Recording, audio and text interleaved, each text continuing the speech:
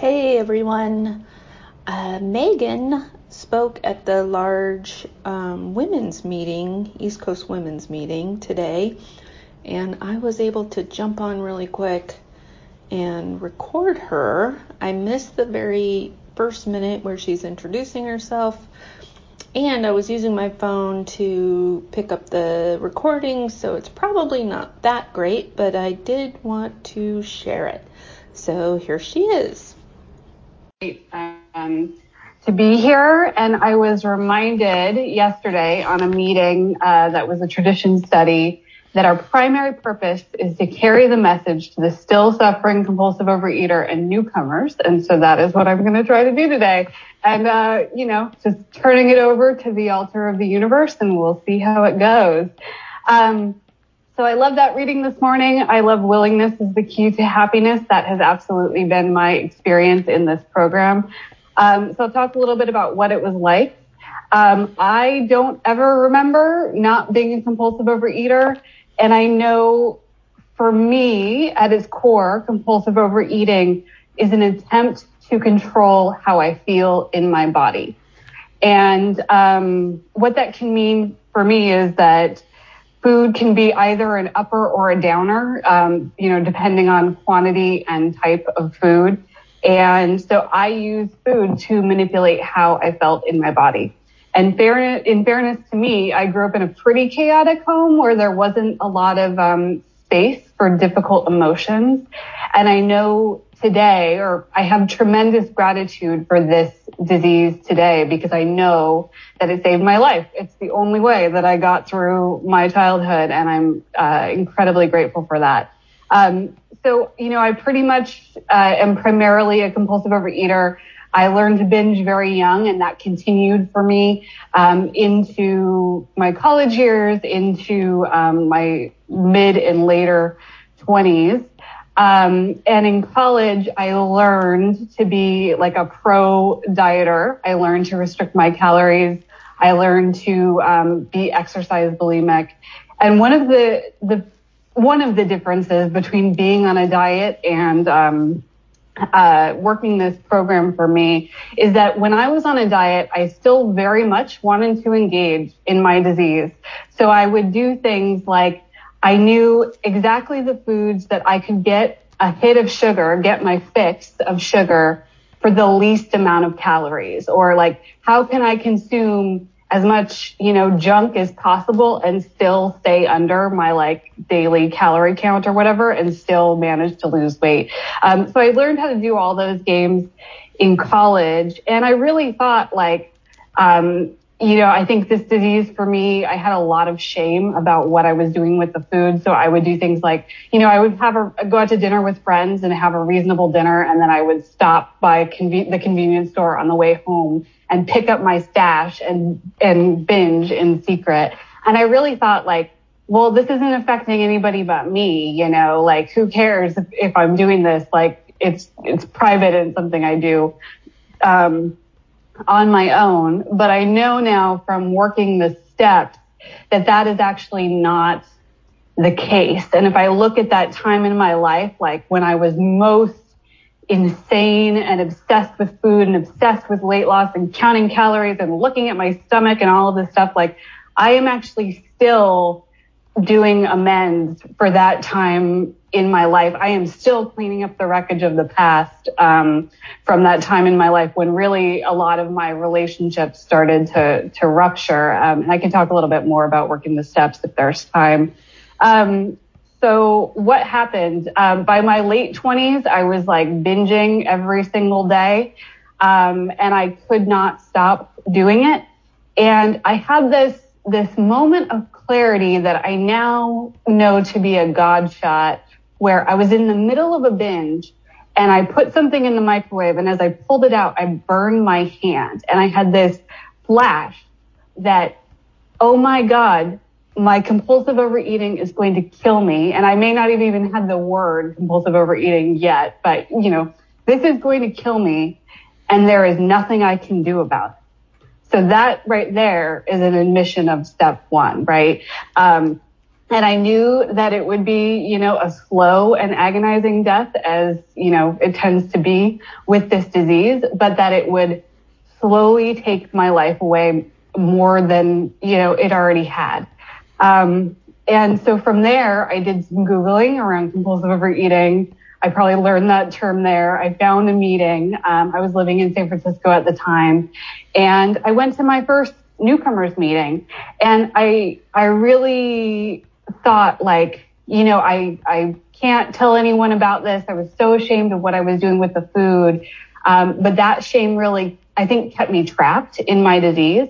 And on my first meeting, when I said for the first time, "Hi, I'm Meagan, I'm a compulsive overeater," and I started to talk about what I was doing with the food, and I just got nods around the room. This was in-person meeting. The shame for me started to lift. I started to feel relieved, and I knew in that moment that this is where I needed to be. And then on the way home from that meeting, which was south of the city, there was a certain fast food restaurant that every time I passed it on the freeway, without fail, I would go there, regardless of if I was actually hungry or if it was mealtime or not.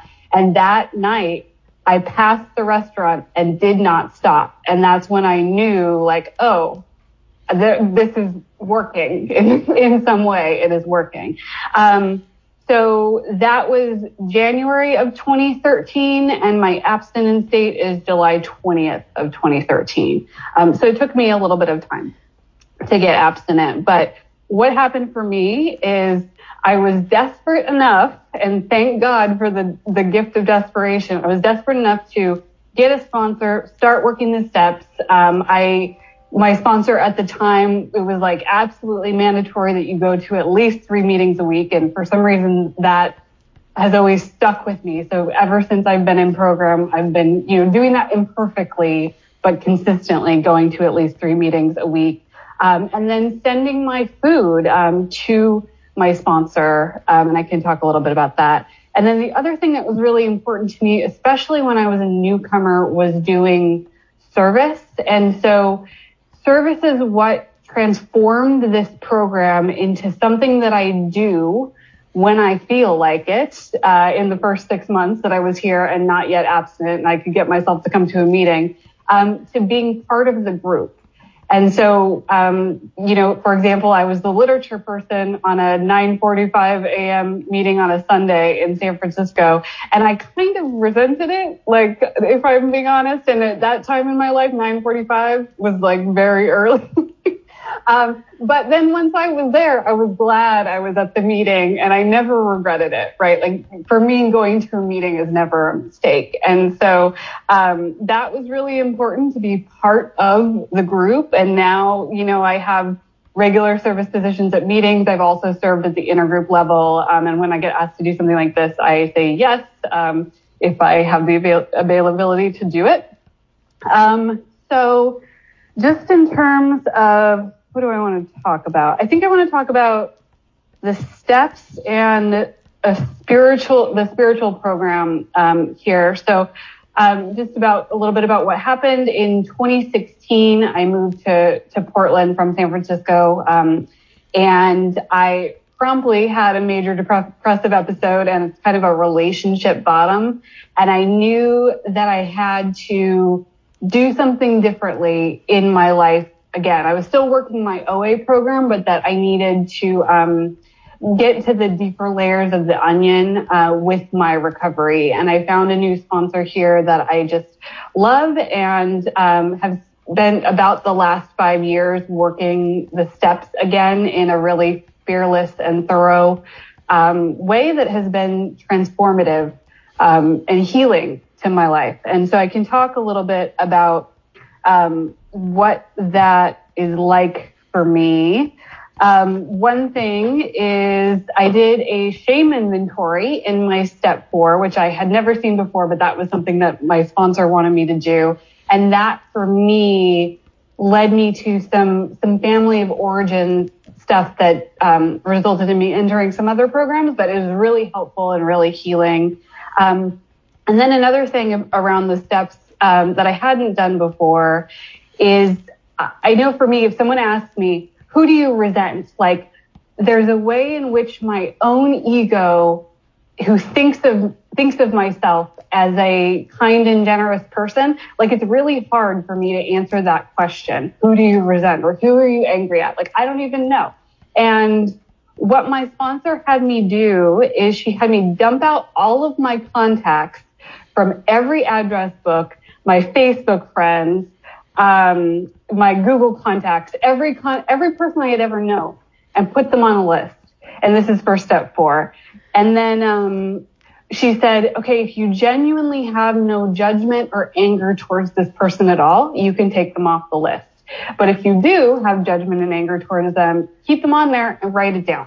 And this process of cataloging people and then, turning it over to my sponsor took about 18 months. And what I discovered is that I'm a tremendously judgmental person, right? Like, we all have all of these judgments. And what my sponsor would say to me, and what I say to my sponsees now, because I think this process, people always talk about, like, step 4 is so hard, people get stuck on step 4, but I would reframe it as, how free do you want to be?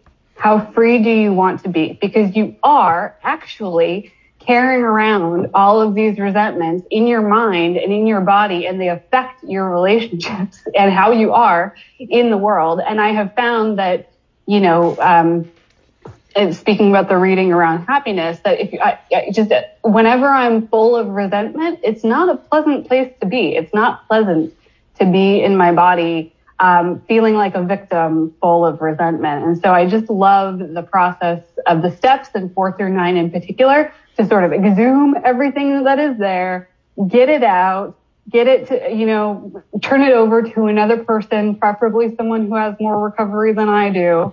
And really, that is just a magical and transformative process.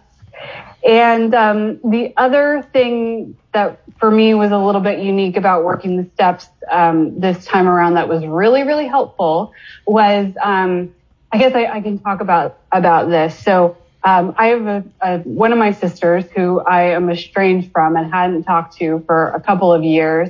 And I found that when I knew that there was like stuff on my side of the street that I needed to clean up, but whenever I went to go and write that amends letter, I still had so much judgment and so much resentment towards my sister that I actually could not get to like a heartfelt and honest amends letter at all, because I was still so blocked by my resentments, even though I had already been through like the whole process of the previous steps. And my sponsor had me write a letter that I was not going to send to my sister at all, but had me write a FU letter to my sister. And I found that this process was actually incredibly... 2 minutes. Thank you, Teresa. Was incredibly helpful, because what I started to unearth was that underneath all of my resentment and anger and judgments about my sister's life, there was grief. Underneath all of that, there was grief that I hadn't felt, because my sister and I used to be best friends, and at that time we hardly spoke at all. And then from there, I was able to write a heartfelt amends letter that took ownership over my side of the street in our relationship. And I guess I can end with this. So, it's been a long process. That was about a year ago, and we had like one very awkward lunch, and then and I was thinking like, maybe this will be our pathway forward to repairing our relationship. I don't know. And I just I haven't heard from my sister in 6 months, and I got an email from her last week saying that she was ready to talk again, and we're talking on Friday. So that is a miracle of recovery, that I can come to this conversation having worked through all of my resentments and all of my stuff. And, I know stuff is going to come up, but to be able to come there with an open-heartedness and realness, and I don't know what's going to happen with that relationship, but I'm ready to start to repair it. And that's kind of what these steps have the power to do. And I guess I'll just end with this. For me, a lot of my connection with my higher power is meditation. That's my step 11 connection. And today I know on a good day that I don't have to change what it feels like in my body at all. This moment can be just what it is. I don't have to use food or TV or some other substance to change how I feel. And sometimes it's unpleasant in my body. Grief is unpleasant when it comes up. Anxiety is unpleasant. Adrenalizing is unpleasant. But I have the tolerance to be in my body far more today than I did 9 years ago when I started this path. So I think I'll end there. Thanks, everyone.